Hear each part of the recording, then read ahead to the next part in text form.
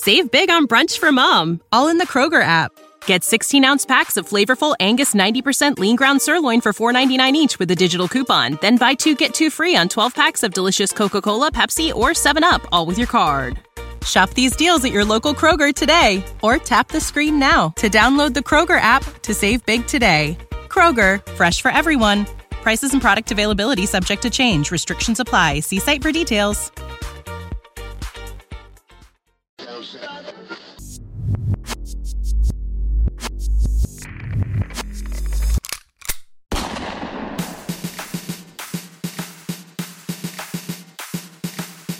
He's a gorilla of destiny, a Bullet Club OG, continuing on the legacy of the most feared name in all of wrestling.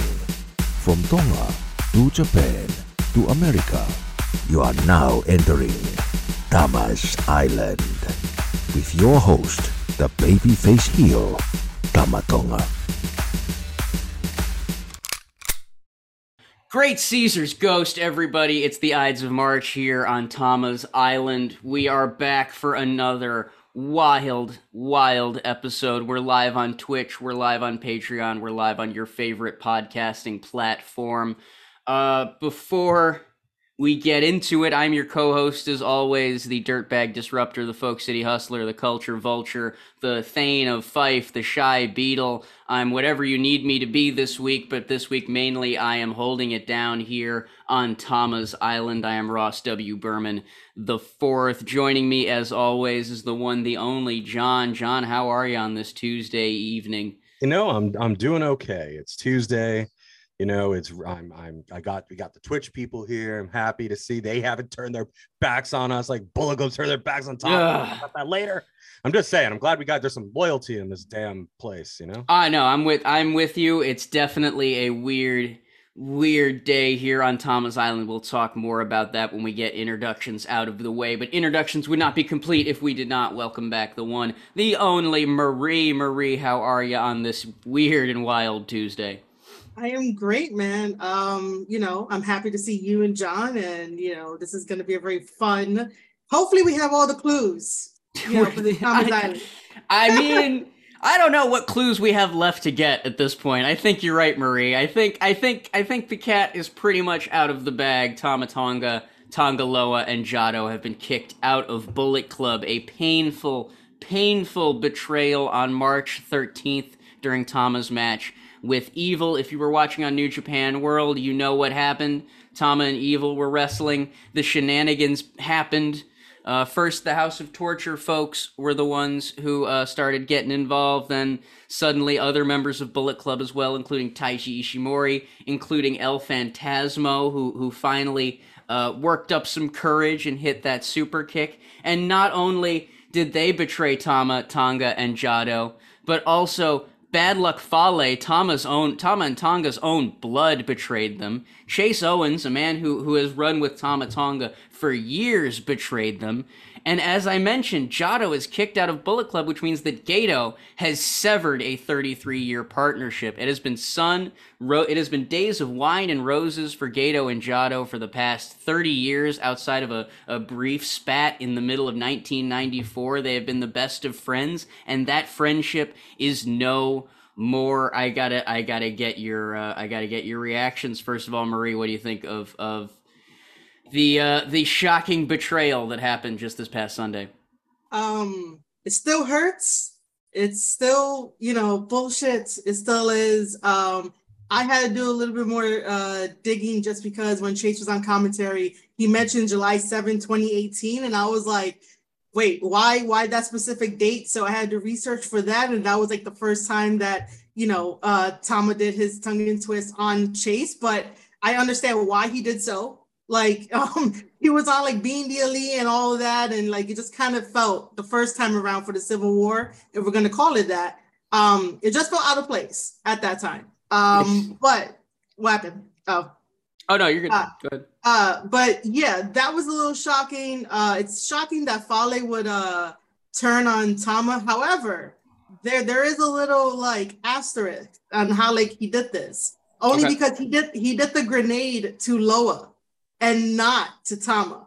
Yes. And I'm like, that's very telling because like, he had his eyes set on Tama to do it first, but then Loa comes in, yells at him, and only Loa gets the grenade and not Tama. So that right there, I'm like, maybe there's wiggle room for like somewhere down the line that like I don't know. this turns the other way. Here's the thing: if Tama was not talking the way he is on Twitter and was not a coming into every match like a house on fire, I'd say maybe there's some wiggle room. But I think what it feels more like is Fale maybe couldn't bring himself to betray Tama directly, but in this indirect betrayal, it has landed with Tama Tonga exactly as it would had Tama been the one to take the grenade from Bad Luck Fale. So I don't. Well, I understand what you're saying. I don't think Tama's leaving a lot of wiggle room based on some of the words that he has for the folks that betrayed him on social media.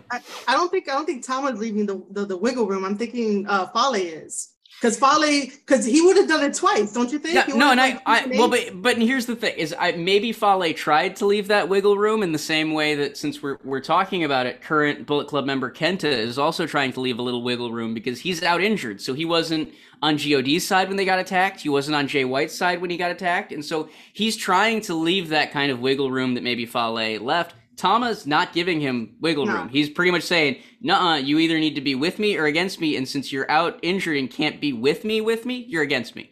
And so I agree with that. Yeah, and so that's where I'm like, I agree with you in theory, but it does not feel like any wiggle room is going to be respected in the coming weeks, months, years, however long this sting lasts. But John, what did you think of this most recent backstabbing? Because it's not the first one. We're just coming off a No Surrender where Jay White sticks the knife in Tama's back, and now here we are with Gato the blacksmith driving another switchblade in there.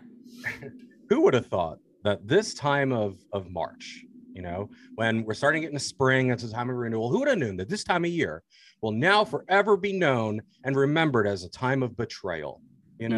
When in history did we ever think that this week, especially itself, would go down forever just commemorating backstabbings?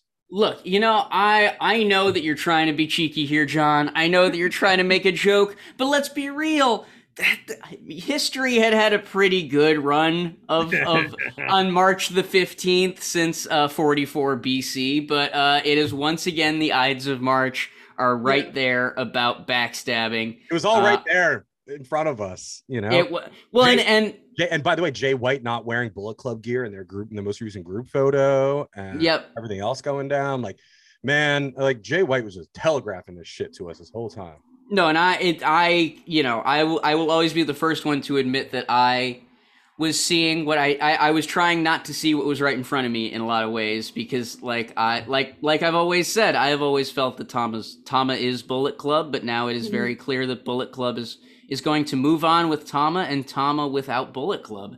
Yeah. And so it has sent some shockwaves into the wrestling world. There's a lot of confusion. There's a lot of loose ends to be tied up, but let's talk about the immediate fallout. The fact that Jado, Tama Tonga, and Tonga Loa have been wrestling the past couple nights since the betrayal. They have been wrestling exactly as I was afraid, very angrily and a little distractedly, because I think Tama, Tonga, and Jado have been soaking up the babyface reactions of the crowd, but as it stands right now, the vengeance is coming instead of the wins, and so they have been getting bested by their Bullet Club brethren the past couple nights, and so a bit of a losing streak starting to form for God in the wake of this betrayal. But there's a lot of fire coming out of Tama and Tonga and Jado. Even Jado has not, I think, moved this intensely in a long time, and so it feels like it's only a matter of time. You're nodding your head, John, but it's a very tentative head nod. What's on your mind? My thing is, it's like boxing, right? Yeah, you got to let the guy keep punching you. You got to you fade a little bit. You block, you take some punches, because eventually you're going to find your opening and you're going to knock his ass out. And I think that's what's happening on a larger scale here. I think Tama is taking his hits. Yep. And also, by the way, it lets him know who's really betraying him, because you know, what's he supposed to do? Like, you know, like next, you know, somebody walks up, even if Hikuleo walked up to him, I wouldn't trust Hikuleo if I was him. I mean, I don't trust nobody, man. It's, you know, and you do bring up a haunting specter in the back of everyone's mind at the moment. The fact that Hikuleo was not there for the first betrayal, he was not there for the second betrayal, and in a lot of cases, to some folks, his reactions have not been as immediate as others would have wanted if his blood were being betrayed the way that Tama T and Jado have been over the past month. I mean, it's been a month of people backstabbing Tama Tonga right now, and it's wearing on the island. It really is. I'm tired. I'm sitting. I'm glad we changed the logo. I'm sitting here with this Rockstar energy, sipping it, and while the entire island is burning down around us right now. But as I have said in the past, and I will say again, Tama's Island is not in the Bullet Club business. We are in the Tama Tonga business. Where Tama goes, Tama's Island is going to go. We hope that he gets back on that steady path, because it's a long road. It's a long and narrow way, and Tama's got to figure out a way to work back up to where he was. Him and T both. He's got the incredible Hulk theme playing as he's walking down, you know, with his backpack, you know, walking backwards down the road. So before we start talking in circles about this, any final thoughts on the state of God, the state of Bullet Club, the state of betray, the state of friendship in general? I'll throw to you, Marie, first. What's on your mind about this whole thing? Well, you know, I was originally gonna say that I think it might be time for Tama to call in some backup in the form of Yano.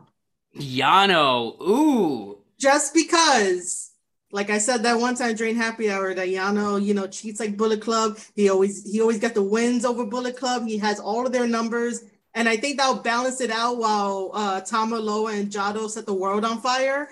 And Yano could just be there to just like demolish them too in the process. But, you know, it might be time. Tama might have to make some partnerships with unlikely people in New Japan to help him out. No, I'm with you. There have been a number of names that have been thrown out between last week, the Happy Hour, and now. And Yano is a new one that you're not wrong. If there's anyone that can kind of teach Tama how to work in the gray areas of being a good guy, so to speak, because like, let's face it, Tama's still the good bad guy, Tama Tonga. You know, like.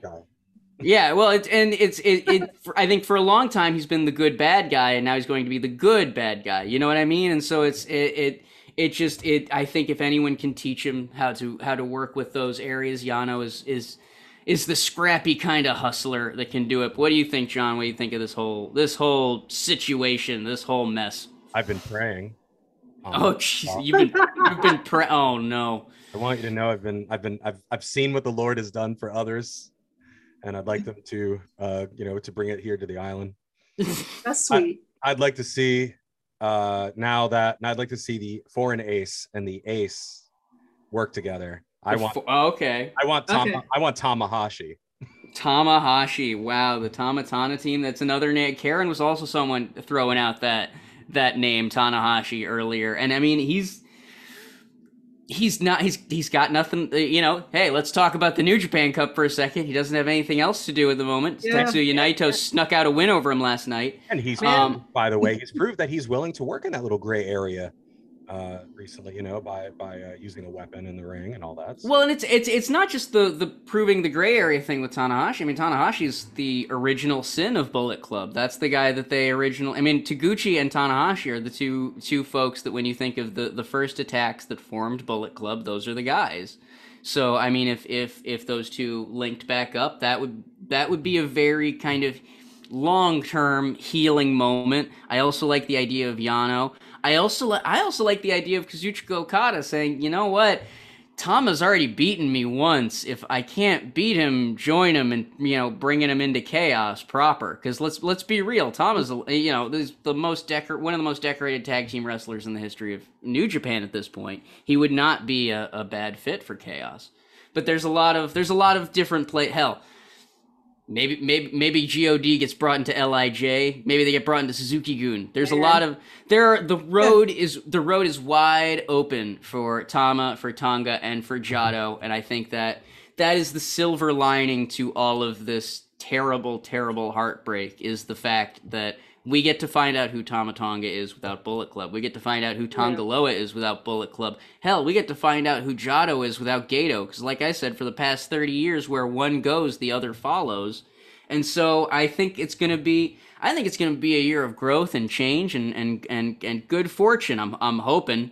I'm wishing for it. I'm trying to manifest it, but we will see, because if there is any time for heartbreak, it's New Japan Cup season, and the cup is a cuppin' right now. Let's talk about the fact that the quarterfinals are starting to shape up a little. We've got some real interesting matches in there, like Kazuchika Okada versus junior heavyweight. Well, I mean, he's kind of an open weight wrestling legend at this point in Shima. You've got you've got Will Ospreay taking on the IWGP United States champion Sonata. There are and I think the most important match that will be heading into the quarterfinals, Evil is going to be taking on Hiromu Takahashi. There's a lot of crazy matchups going on in the New Japan Cup right now. I know Maria's been following along closely, so I do want to throw to you now. What's popping off as we jump into the New Japan Cup as a topic? Well, first of all, this is like the second time that I try to plan out my cup to be like, this is the person I'm going to pick, and it fails. The second time I do this, it fails. That's why sometimes I'm like, should I even do this or not? But as everybody knows, I wanted Tama to win because I just think that it would have been perfect. As like a Cinderella story, a strong baby face, it would have been perfect. However, I think that even without Tama winning this, it's still great matchups, great brackets. Because for some reason, whenever like the New Japan Cup happens, everybody like brings out the best in each other and like puts on these amazing matches. Like Hiromu versus Suzuki. Yes. So, let's talk about that for a second. Hiromu Takahashi, Minoru Suzuki having a match that, for lack of, to put it bluntly, would have been right at home at Noah, because they pretty much spent the entire first 10 minutes just smacking the crap out of each other's chest, and then by the end, Hiromu was able to sneak out a win with that unnamed Hiromu roll he's got. But yeah, no, you're not wrong. Hiromu's the only true blue junior heavyweight left, and he's carving a path through it. So like originally after watching the whole thing of like Tama versus Evil, I was gonna go live on my own thing to talk about it, but then I couldn't look away from Hiromu versus Suzuki. I was like, I have to like watch this. They're like slapping each other, and that's just like, wow, really? I was really entertained by that one. But Hiromu survived. He survived. Who else we have? We have, you said Okada's facing Shima, baby. That's gonna be crazy. That's gonna be good too. And we said what? Will Ospreay is facing Will Ospreay's facing Sonata, and the winner of that match gets the winner of Great-O-Khan versus Zack Sabre Jr. There's a lot of I'm hoping for a Will Ospreay versus Great-O-Khan, because I do want to see those guys just fight just for the competitive side, and that's about it. But I just want to do that. But I'm not gonna lie, I'm looking at that and I'm starting to think we might be getting that, because here's the thing is now that we're getting so deep into the New Japan Cup, we're already seeing stuff like Shima has beaten Hiroki Goto, and so now Strong Hearts have jumped to the top of the IWGP Heavyweight Tag Title rankings. Yeah. You got the IWGP US champion who's been sneaking out win after win. I mean, don't get me wrong, Sonata's been getting good wins, but he's definitely been showing that he's beatable. And so it feels like we're setting up that Windy City Riot IWGP United States title challenge. Probably. And there are a couple routes they can go with this. Yeah, Ospreay versus Sonata, not something to sneeze at, but then also the idea of one more time Zack Sabre Jr. versus Sonata, this time for a title. Ooh, there's a lot of different ways that little corner of the bracket could be going. There's a lot of meat in that. Yeah, a lot of meat on that bone. You throw that into a pot, you got a stew. I do have a question though before anyone we move on. So I was just wondering. So let's just say, for the sake of this, if Hiromu wins it, right, and Hiromu's a junior, is he able to challenge Okada for the IWGP Championship or not? Yeah, of course. Oh, okay. Okay. Yeah, no, because like the way the New Japan Cup works, once you've won the New Japan Cup, there's not really any. Oh, There's okay. like you've beaten every. It's not like they can really claim like, well, you beat the. It's not like the Best of Super Juniors where you beat all the juniors. It would be kind of weird if you got a heavyweight title All right, 'cause I match. wasn't too sure about like if he could just do that. Okay, Oh yeah, cool. well no, and like especially since Ibushi kind of set the precedent at the 49th anniversary show, the first defense of the or the last defense of the IWGP Heavyweight title was against El Desperado, the junior heavyweight That's champion it. at the time. They have Okay. been doing it just enough that it. I'm not going to call the world heavyweight title an open weight title. I'm just going to say that Hiromu has gotten to the point where there are just certain juniors that they can get away with it, especially Okay. since Zack Sabre Jr. is a heavyweight because he's someone who is technically a junior but wrestles like a heavyweight, and that's opened a lot of doors. All right, cool. Makes It's a very sense. And if anything, ELP can teach him how to hide stuff in his shoes so that he's heavier when he at the weigh-in. Exactly. That's a very very long way for me to. It's a very long way for me to say yes. Hiromu can challenge for it. But All yeah, right, cool. No worry, I got it. and I got it. and look, I right now the way that the bracket's taking shape, I'm just gonna throw this out there. It feels like it's going to be Jeff Cobb beating Shingo Takagi in the finals to me. Those are the two names that I feel have the most momentum. But I could be very wrong at this point. I would love to see Hiromu go all the way, legitimize the juniors in the way that he has been trying to for the past I don't know 5 or 6 years at this point. But Yeah, yeah. there's a lot of ways this can go. I'm still just awestruck at the fact that Shima's alive through the quarterfinals. I mean, there is that little Japanese wrestling nerd that was in high school hearing about how Dragon Gate was doing. It's like, oh yeah, Shima's been around forever. I mean, this is a guy. He's like Kanemaru. He's like Ishimori. He's one of those sort of crowns in the cap for New Japan to have in their junior division right now. So I'm excited to see what Shima and Okada can do in that quarter final. But the New Japan Cup is not the only, and the Bullet Club drama is not the only drama going on in New Japan Pro Wrestling right now. Sho has called his shot. Sho is trying to challenge El Desperado for the IWGP Junior Heavyweight Championship. And he's not really going about it by normal. He's literally just showing up during matches and like hitting people with wrenches and doing the House of Torture thing. Marie, what have you been kind of thinking of Sho's ignoble pursuit of the IWGP Junior Heavyweight Champ? I mean, I like it just because the way that show does heel tactics, I find it very adorable and very funny, even though that's like the opposite that I should be thinking about it. But Man, but I whatever- find it very I just- adorable. I see now I desperately need to see Sho hitting someone with a wrench and you just going, aw. just breaking someone's jaw with a piece of hardware. I'm Adorable. telling you, man, it's all good. I think he's doing fine. Yeah. No, and it's definitely injecting a bit of drama in the undercard. Shout out to Thomas Island regular Karen. Hey Karen Sensei, she's obviously a little torn by how Sho has been acting, along with a lot of other former Roppongi 3K fans. But yeah, it definitely feels like an unhinged New Japan Cup. It feels like they booked everyone in the tournament, so it was a 48-person tournament. And now that people are losing, they're just sort of like, I don't know, I'm gonna go chase after Desperado, or Bullet Club's like, you know what, maybe we should cut some of the people out of the group. Like it feels like people have their own agendas now that they're out of the tournament and have to just kind of make waves. Spring cleaning. It's Yeah. spring cleaning for everyone. You know. It's a little bit spring cleaning, it's a little bit March Madness, but whatever it is, it sure as hell isn't boring.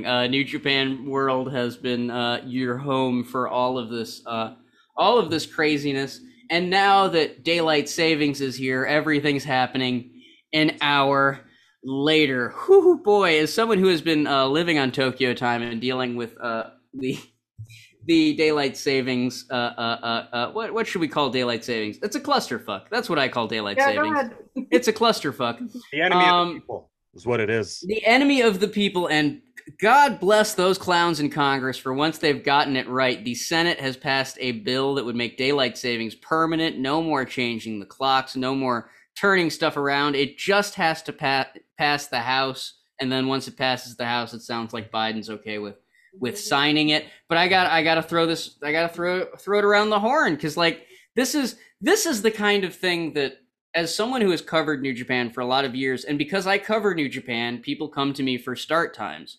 And start times are usually a very simple math of, well, it's that time in Tokyo is this time in Chicago, which is this time in New York, which is that time in LA, yada, yada, yada, so on and so forth. But twice a year, New Japan runs a show, and they always end up running a show on both ends of daylight savings time, where someone has to ask me, Ross, daylight savings time is starting. When does the New Japan show start? Or they're asking me, Ross, when does the New Japan show start? Daylight savings is ending. And I just have to throw up my hands and go, it starts when it starts. Time is a man-made concept. They say it's going to start at 2 a.m., but where I am, there is no 2 a.m. So just turn on the site and deal with it. I'm never going to have to do that again, John, Marie. If the Senate or if the House of Representatives do what they're supposed to do and represent my interests, and Biden signs it, we'll never have to deal with the daylight savings nonsense again. What do you all think of that? I'm going to throw it to you, John, first, because you're already shaking your head. What do you think? Man, this is so right? beautiful. It's glorious. I want to know where they're going to bury it so I can go to the grave and piss on it. That's what I want. I'm so glad it's gone. Same. We saved daylight, but at what cost, John? Yeah. What cost, Marie? Fuck Ben Franklin. I'm glad they're finally putting a nail in that nerd's coffin. Look, I'm not ready to go full fuck Ben Franklin, because the dude sounded like a swarthy hustler who knew a thing or two. But fuck daylight savings time, absolutely. What do you think, Marie, of the idea that we might be free of this? It might finally be done. I mean, I never liked the idea of going 1 hour ahead and then 1 hour back. I never really did. I understood why it was in place in history, but I was one of those people that was like, really? Do we have to do this? So if we're able to get time, across the board, I think it should be a good thing. We can get more stuff done. I never thought in my lifetime I would know what those people felt when World War II was finally over. And now, don't.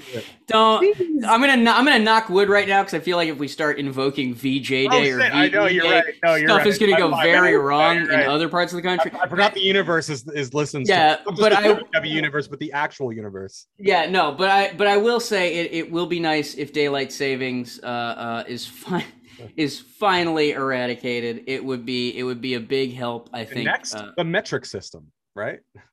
Maybe. I don't know. Let's not go that far. We'll see how. Okay. There's only so much change this country can take at one time. Look, man, I'm happy with a Steiner math degree. I don't want the metric system. I don't want a math degree. Actually, not to get too well actually about this, but the metric system would actually make math so much easier, because this base 12 thing is nonsense. But I don't like math. I don't like math. This is why I'm a writer. No, I'm the same way. I was in remedial math in high school. Unfamiliar with the meme, she means the wrestler Steiner, who kind of promoted math, not the Steiner schools, which also teach math. Oh, thank you. Okay, cool. See, my brain is wrestling 24/7. So if I didn't have John to do that shit, I think I would have got hate mail. Anyway. It would be a nice change. It would be a good help, and I think it would do some great stuff. There's an old Native American saying that there's nothing more colonial than cutting the end off a blanket and taping it to the other end of the blanket and being like, "Hey, we've got a longer blanket. Look." It's like, no, it's the same size blanket. You just got a staple in the middle somewhere. That's exactly the whole entire American thing. Yeah, no, I'm glad to see us. I'm glad to see it go the way of the dinosaur. Speaking of dinosaurs, WrestleMania. My God. The segue. Yeah. Thank you. Yes, I'm going to take a quick bow. Quick bow on that transition. Yeah, the road to WrestleMania is continuing.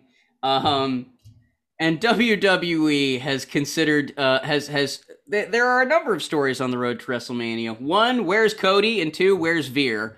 Veer is currently apparently at a gym somewhere in the middle of America yelling at people to leave because it's closing time. So he's accounted for, at least.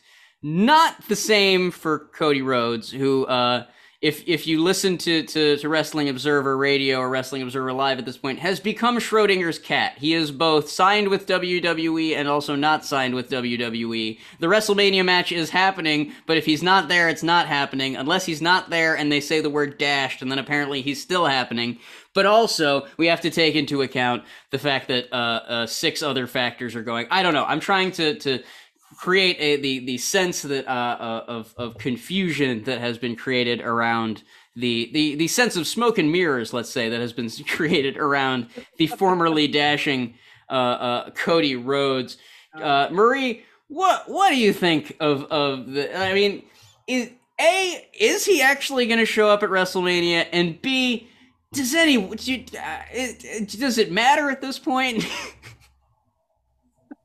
It'll be funny if Cody shows up at the next AEW pay-per-view while like we still continue to be like, is he gonna show up? Is he not gonna show up? Oh well, WrestleMania passed. Well, he's still gonna try to show up. Like, it's like telling people the sky is blue and trying to convince them that it is, while you're still trying to be like, oh no, wait, but it's a cloud, so it can't be blue. Like, I'm just over it. I'm over Uncle Dave. I'm over everybody that wants to try to make a quick buck over like stupid news rather than like actually putting in work. Like okay, you know what? Do not get me started because I was already snippy. No, it's great.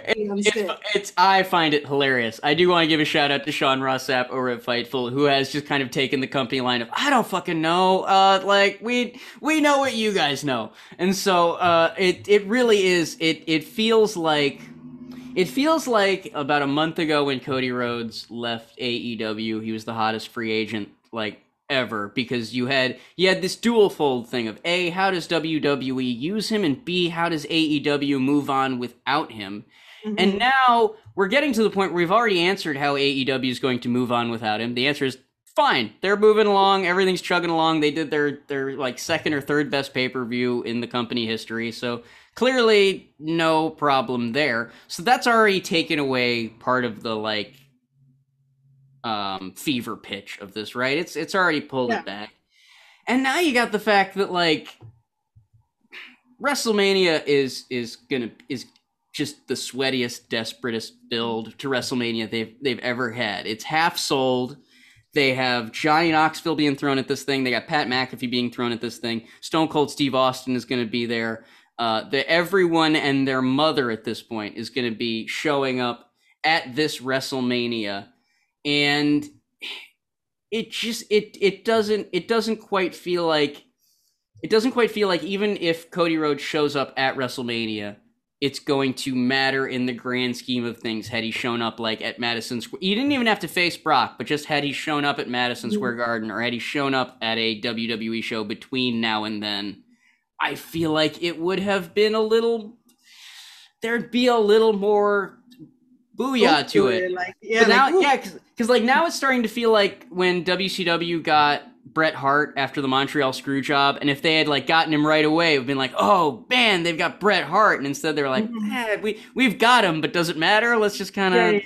It feels like money being left on the table. Not John's kind of. He's kind of. Am I wrong? What do you think? No, you're not wrong, Ross. It's just that part of me thinks that they would have debuted him, or he would have shown up at Raw. But unfortunately, rest in peace to a real one, Scott Hall passed away. And I'm wondering if they scrubbed it. Save big on brunch for mom, all in the Kroger app. Get 16-ounce packs of flavorful Angus 90% lean ground sirloin for $4.99 each with a digital coupon. Then buy 2, get 2 free on 12 packs of delicious Coca-Cola, Pepsi, or 7-Up, all with your card. Shop these deals at your local Kroger today, or tap the screen now to download the Kroger app to save big today. Kroger, fresh for everyone. Prices and product availability subject to change. Restrictions apply. See site for details. So that they wouldn't look insensitive by having a debut on the very day. I just don't know. What? But here's the thing. What would be a better tribute to Scott Hall than having someone from a different company show up on the Monday Night Wrestling program and start a big angle? So like, but you know the internet wrestling community, and who cares about? I mean, I shouldn't say that. We shouldn't care about. Now, but the social media has become so important to WWE now that it is a major part of the video game at this point. Okay, but here's my thing. I think that if WWE was so afraid of like stepping on stuff, you wouldn't have the number of Razor tributes. You know what I mean? Like it feels like. Fine, but I don't know. Maybe not. I just feel I don't think it would have overshadowed anything. I know. We know that. I just mean they have a concern. That's all. I don't know. I think they're at the point now where they feel like they don't have to debut him until WrestleMania. You know what I mean? Like I think they may not debut him until the Monday after. That's also very possible. But yeah, it does kind of feel like unless Seth shows it. All right, I'm gonna book it. WWE, hope you're listening. This is once for free. What happens is because Seth wants a match so bad, he just comes in like in a van, pulls Cody out of it. We know who it is. The guy with the black bag over his head, throws him in the ring, takes the black bag off, and he's like, "Look, I brought Cody Rhodes. I'm gonna wrestle him." See, that would be hilarious. That would be a WrestleMania moment right there. Yeah, it would be. You're welcome, WWE. Take that one was for free. Hit me up for some follow-up ideas. But like, and you do bring up a very good point, which is Seth Rollins is supposedly the guy that Cody Rhodes is going to be facing at WrestleMania, and this who wrestles for a chance to interview Steve Austin. Yes, no, and yet that's my point. Is right now Seth Rollins is the guy who's like, I don't know, I'm gonna fight over a talk show because that's what WWE is now. You fight over the talk show, so that way you can go on talk shows and talk about the talk show that you're going to do at the big talk show. But yeah, he's fighting over a talk show. He's like, man, it's like, you know what WrestleMania is starting to kind of feel like? It's kind of starting to feel like senior prom. And like, you know how like at senior prom, you're like, I want to take the person that drives me wild. I want to take the person that I'm going to spend the rest of my life with, the one and only. I want my one and only WrestleMania opponent. And then it's like, all right, you know what? At this point, a lot of the opponents are getting taken. I'll take a good friend. Maybe Kevin Owens could be my WrestleMania opponent. Oh, Kevin's got a date to WrestleMania. Well, maybe I could take Kevin's date. I don't know. Like it's starting to feel like, my parents' friend have a daughter. And she doesn't go to my school. She goes to a different school, but I heard she got kicked out of that school. And so maybe she'll go on with me.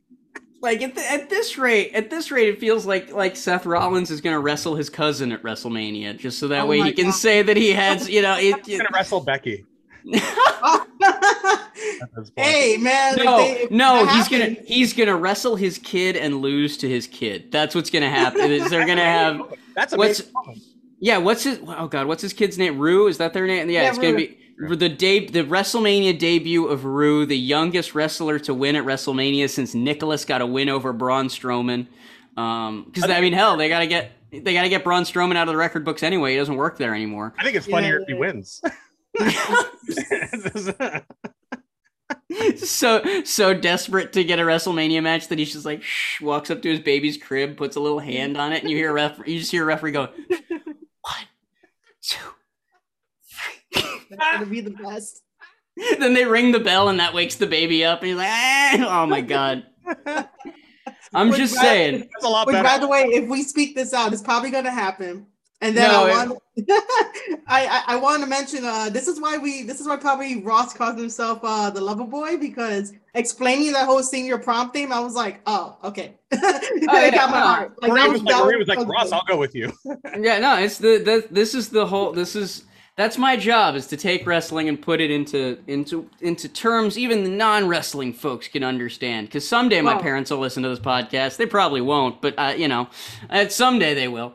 I loved it. It was nice. Thank you. But yeah, no, it does feel like this WrestleMania has gotten weird, and the Cody Rhodes thing just has made it so much weirder. Hell, we were talking about Pat McAfee. His big feud is with Austin Theory, but apparently Austin Theory isn't even focused on Pat McAfee because he's showing up on Raw, beating up on the United States champion Finn Balor. Like, what the fuck fuck is going on over in this bit? It's like when you play WWE 2K or like hell, even 2K22 at this point. When you play that game and you're like in universe mode and you're like, all right, I'm gonna simulate June and see where we're at in June, and you're like, wait a minute, why is R-Truth the world champion and have like 3 feuds with every like it's getting to that point where like I don't know what's going. Even the feuds that seem like the money feuds that WWE would invest in, Pat McAfee versus Austin Theory with Vince McMahon in his corner, that's not enough for Austin Theory? I mean, come on, dude.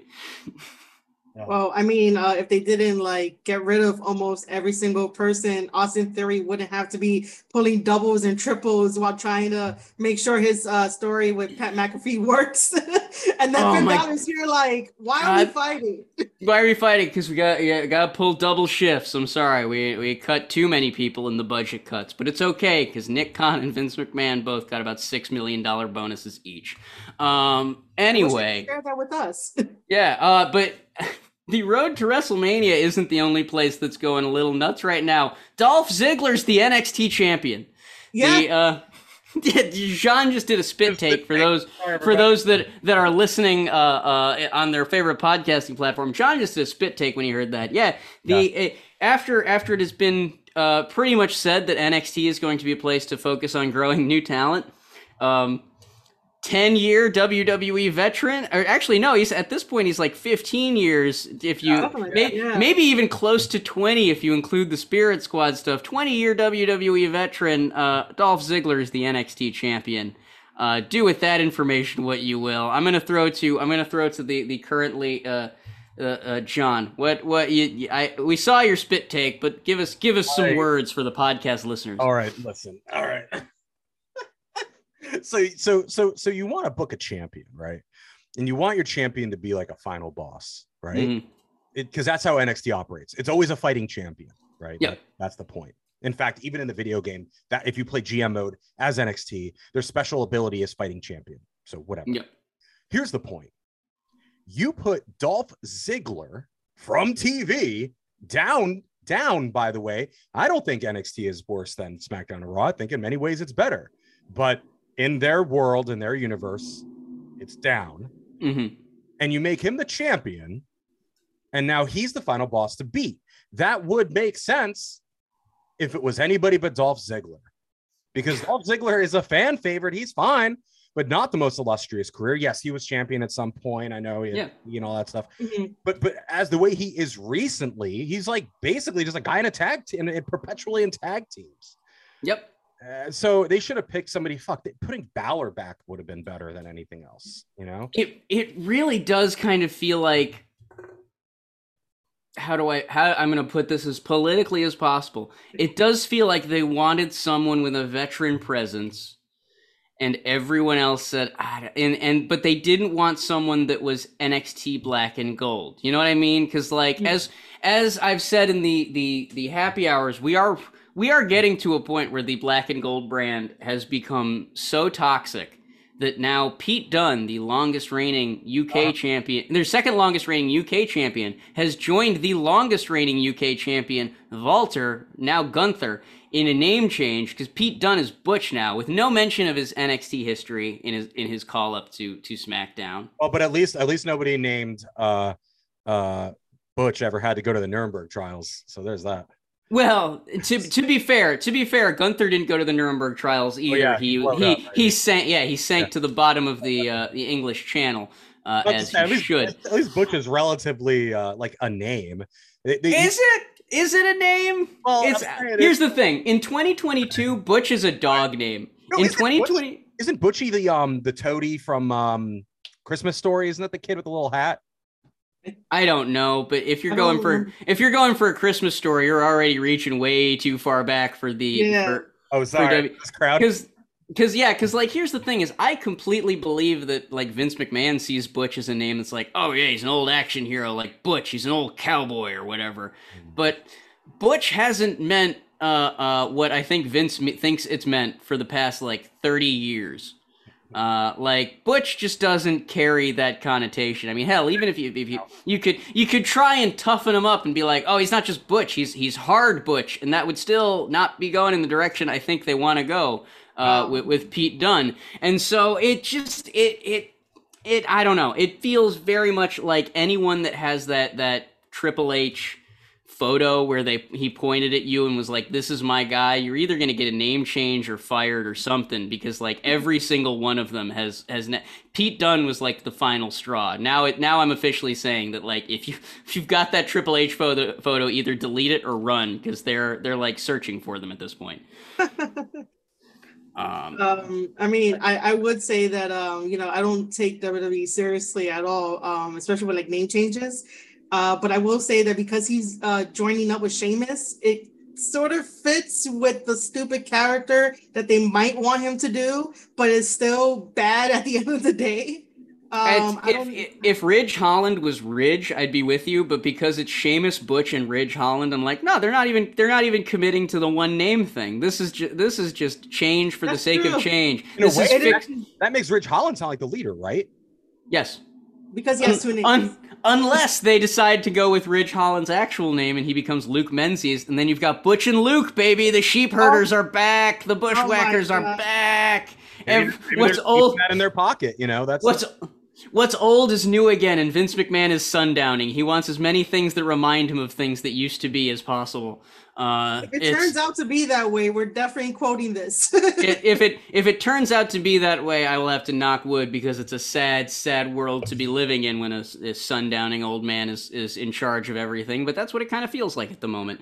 They were going to name Ridge Holland. I think he would just be Holland. Yeah, and while we're giving shout outs, talking about WWE, shout out to Big E, who suffered a broken neck this past week on SmackDown.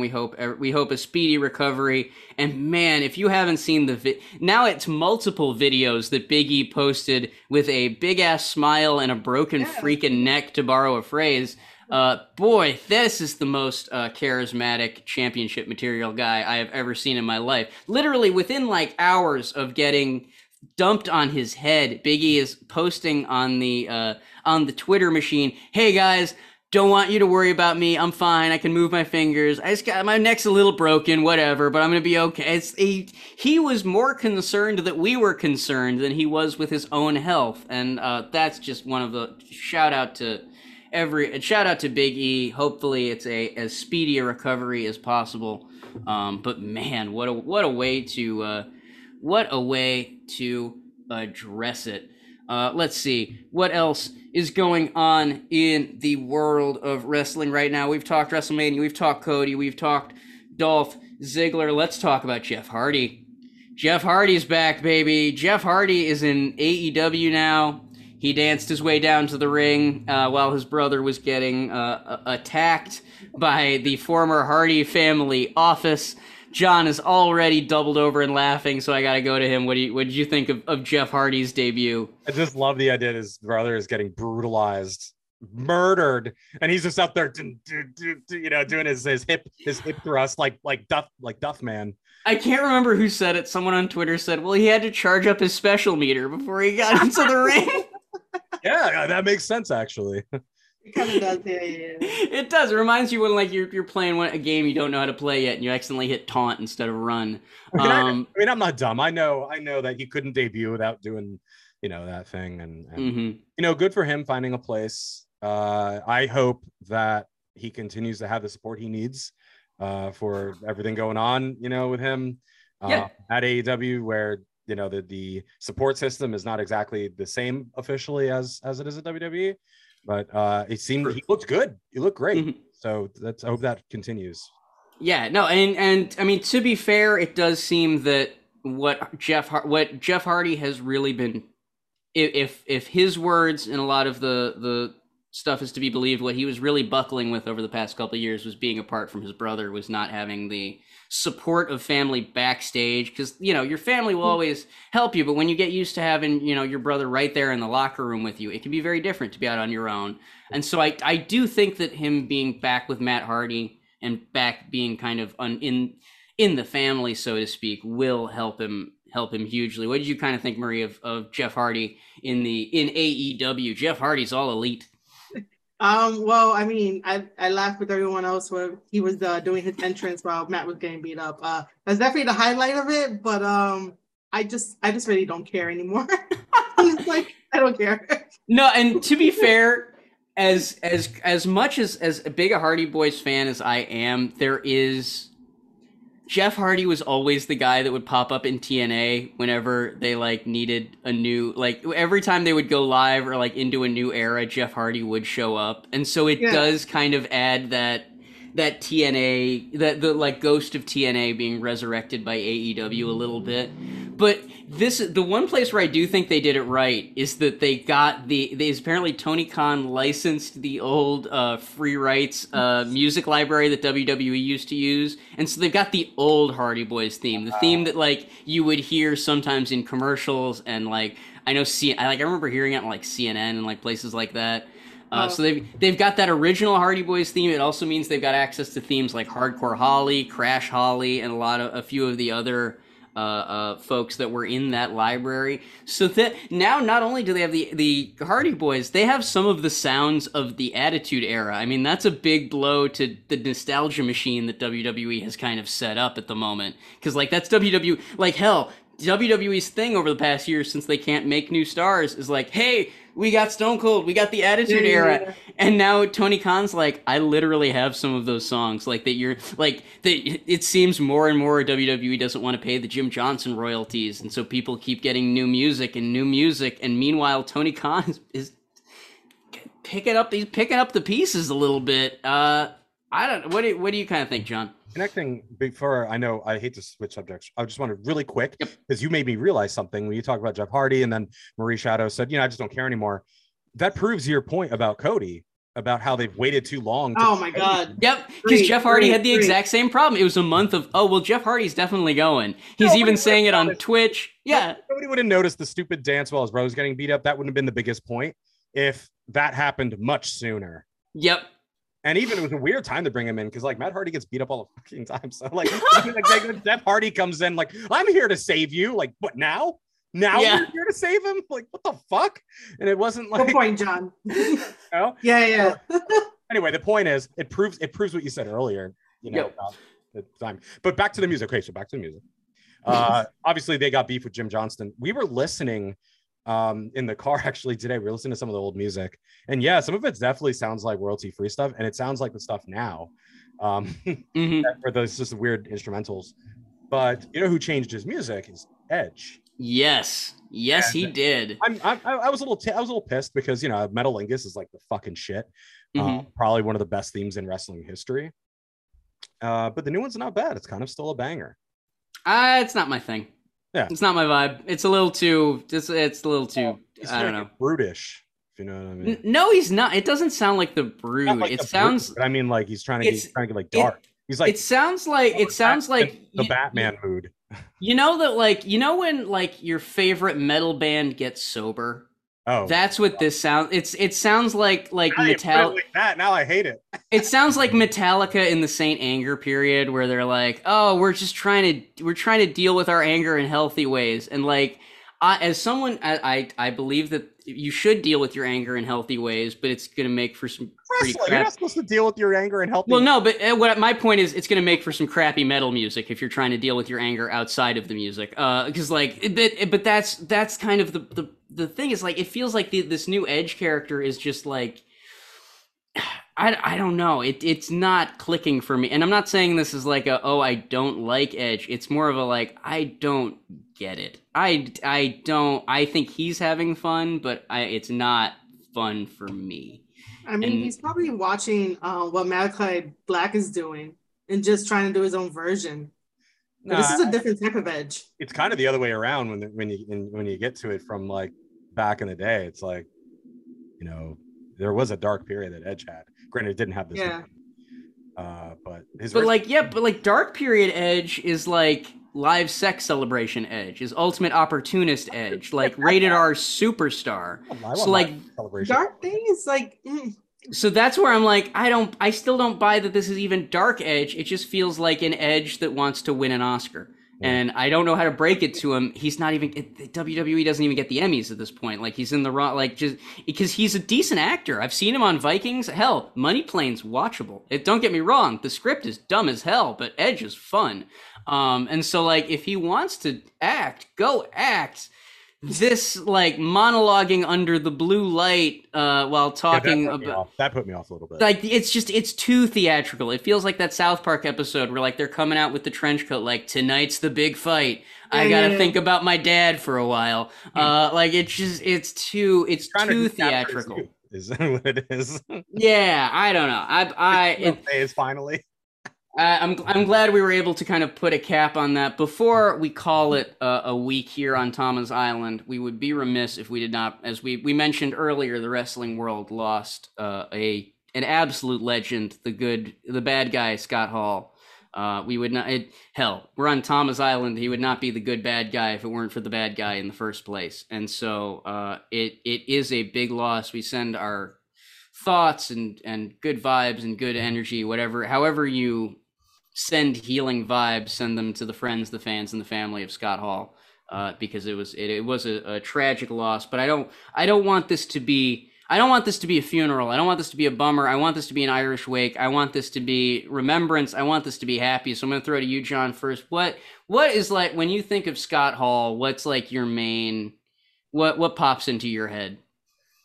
Everybody else's stories about Scott Hall. Yes. The fact that he's a fucking myth more than he is a human being. That's why, like, you know, when I heard he passed away, I was bummed, but like, he can't die. You know, like, literally he exists in everything in wrestling, from Damian Priest, like, you know, his influence, all the way to Bullet Club and Tama, and also Tanahashi, by the way, and even Chris Jericho, both of which, what they were supposed to lose to Scott Hall goes, roll me up. And, and he takes the pin for them to put them over. It's fucking wild how many people he did that for. Oh, especially when you consider that, like, Hall, Nash, Hogan, they always had that reputation for the creative control, for kind of controlling their own booking, so to speak, in WCW. And really, Hall was the only one who used that power for good. Because it's like you said, he was supposed to beat Jericho. He was supposed to beat Tanahashi. He's the one that's like, yeah, no, you know, this kid will get a lot more from me winning than he'll get from losing. It sounds like he was like that in the locker room. He was a big believer that the vets should pay for everything for the rookies, so that way they can pass it forward when they're veterans.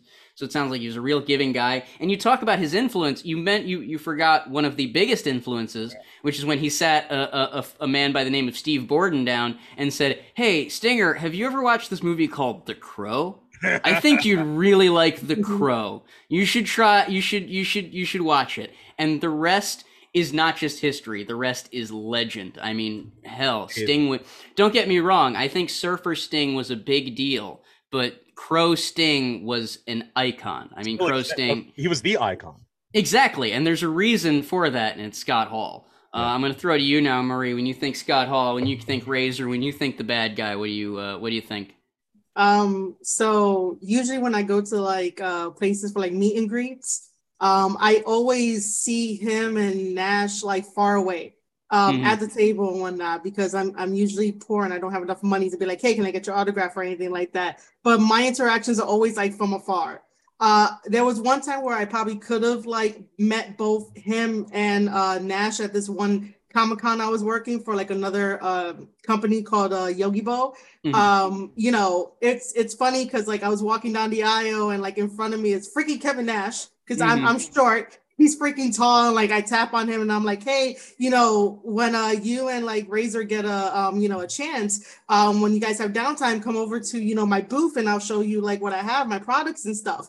He said okay, but he never showed up. It's okay. I forgive him for that. Yeah. But those are like the times where I could have like, you know, went up to them and like, you know, thanked them for everything. Like the most heartbreaking thing is that you know, Kevin Nash had to say that he had to prepare life without him. And I fucking felt that. Like, I'm tired of like losing people in life, but there is always like a silver lining in the end. But you know, this is a shout out to Kevin Nash to remain strong, because like they were like super connected. But I really enjoy like any stories like I hear about Razor. So yeah. Yeah, no, I'm completely with you. Shout out to Kevin Nash, who has to deal with a real hard time, because it's like you said, it wasn't just the wrestling, like Scott Hall was one of those guys who really seemed to champion the friendships behind the stage. You know what I mean? Like whether it's taking care of guys like Triple H or guys like Justin Credible, who Justin Credible shared a great story in his memoir about how he was riding with a bunch of the guys from the WWF office at the time, and Scott Hall was like, "Oh no, everyone's gonna think you're a stooge if you ride with those guys. Come ride with me." And like he basically Justin Credible became part of the clique because of the fact that Scott Hall was like, "Look, I don't want you running around with the wrong people, sending the wrong message to the rest of the locker room." He took care of people, to kind of put a cap on this, I think he is kind of like the last of the unsung generation, because like there are a lot of wrestlers of that era. Like a good example is Kurt Hennig, a good example is Roddy Piper, wrestlers who it is generally considered they're the best ever, right? They are some of the finest wrestlers. Everyone has nothing but great things to say about them. Not people that won world titles. Roddy Piper does not have the championship listing that a lot of other wrestlers do. Same with Kurt Hennig, same with Scott Hall.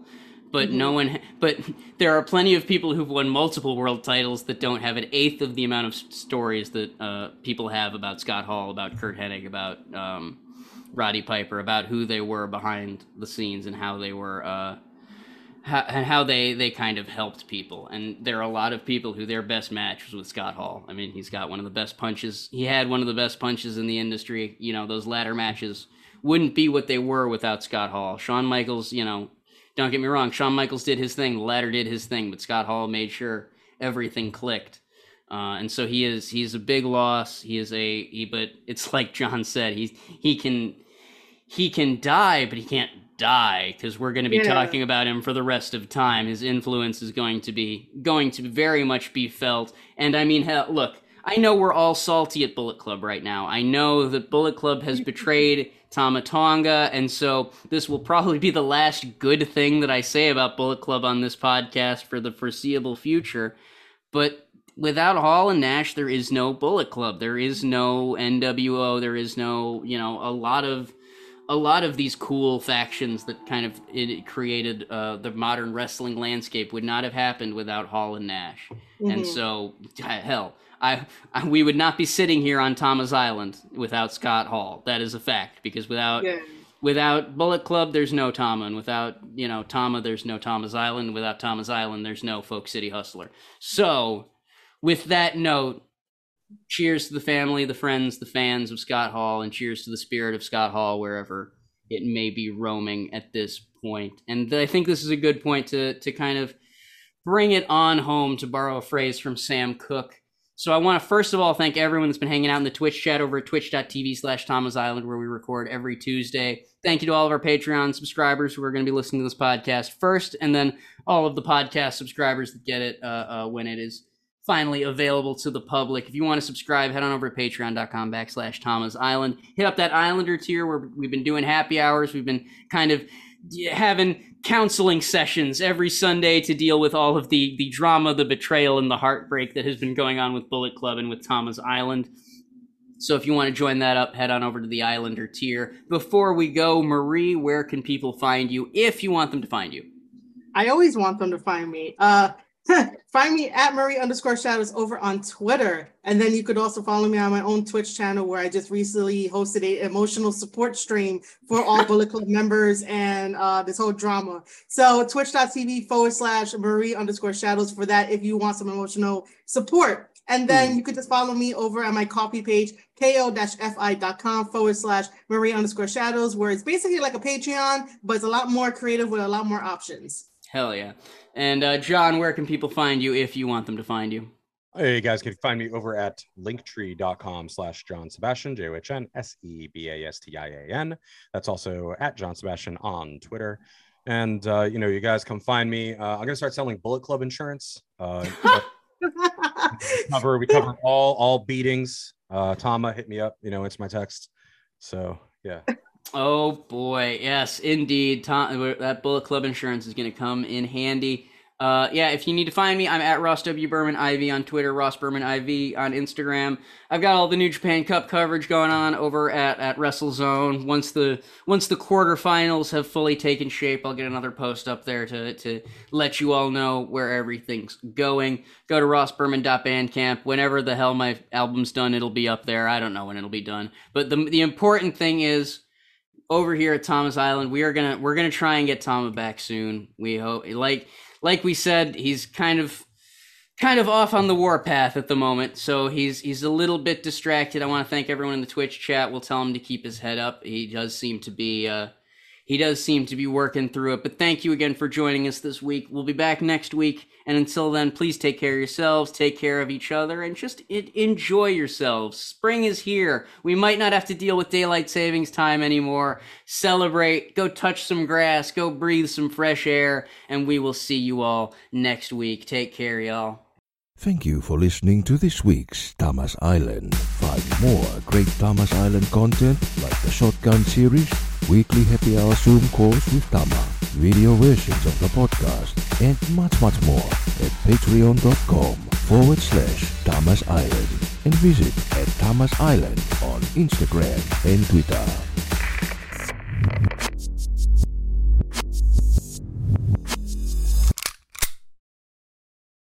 Save big on brunch for mom, all in the Kroger app.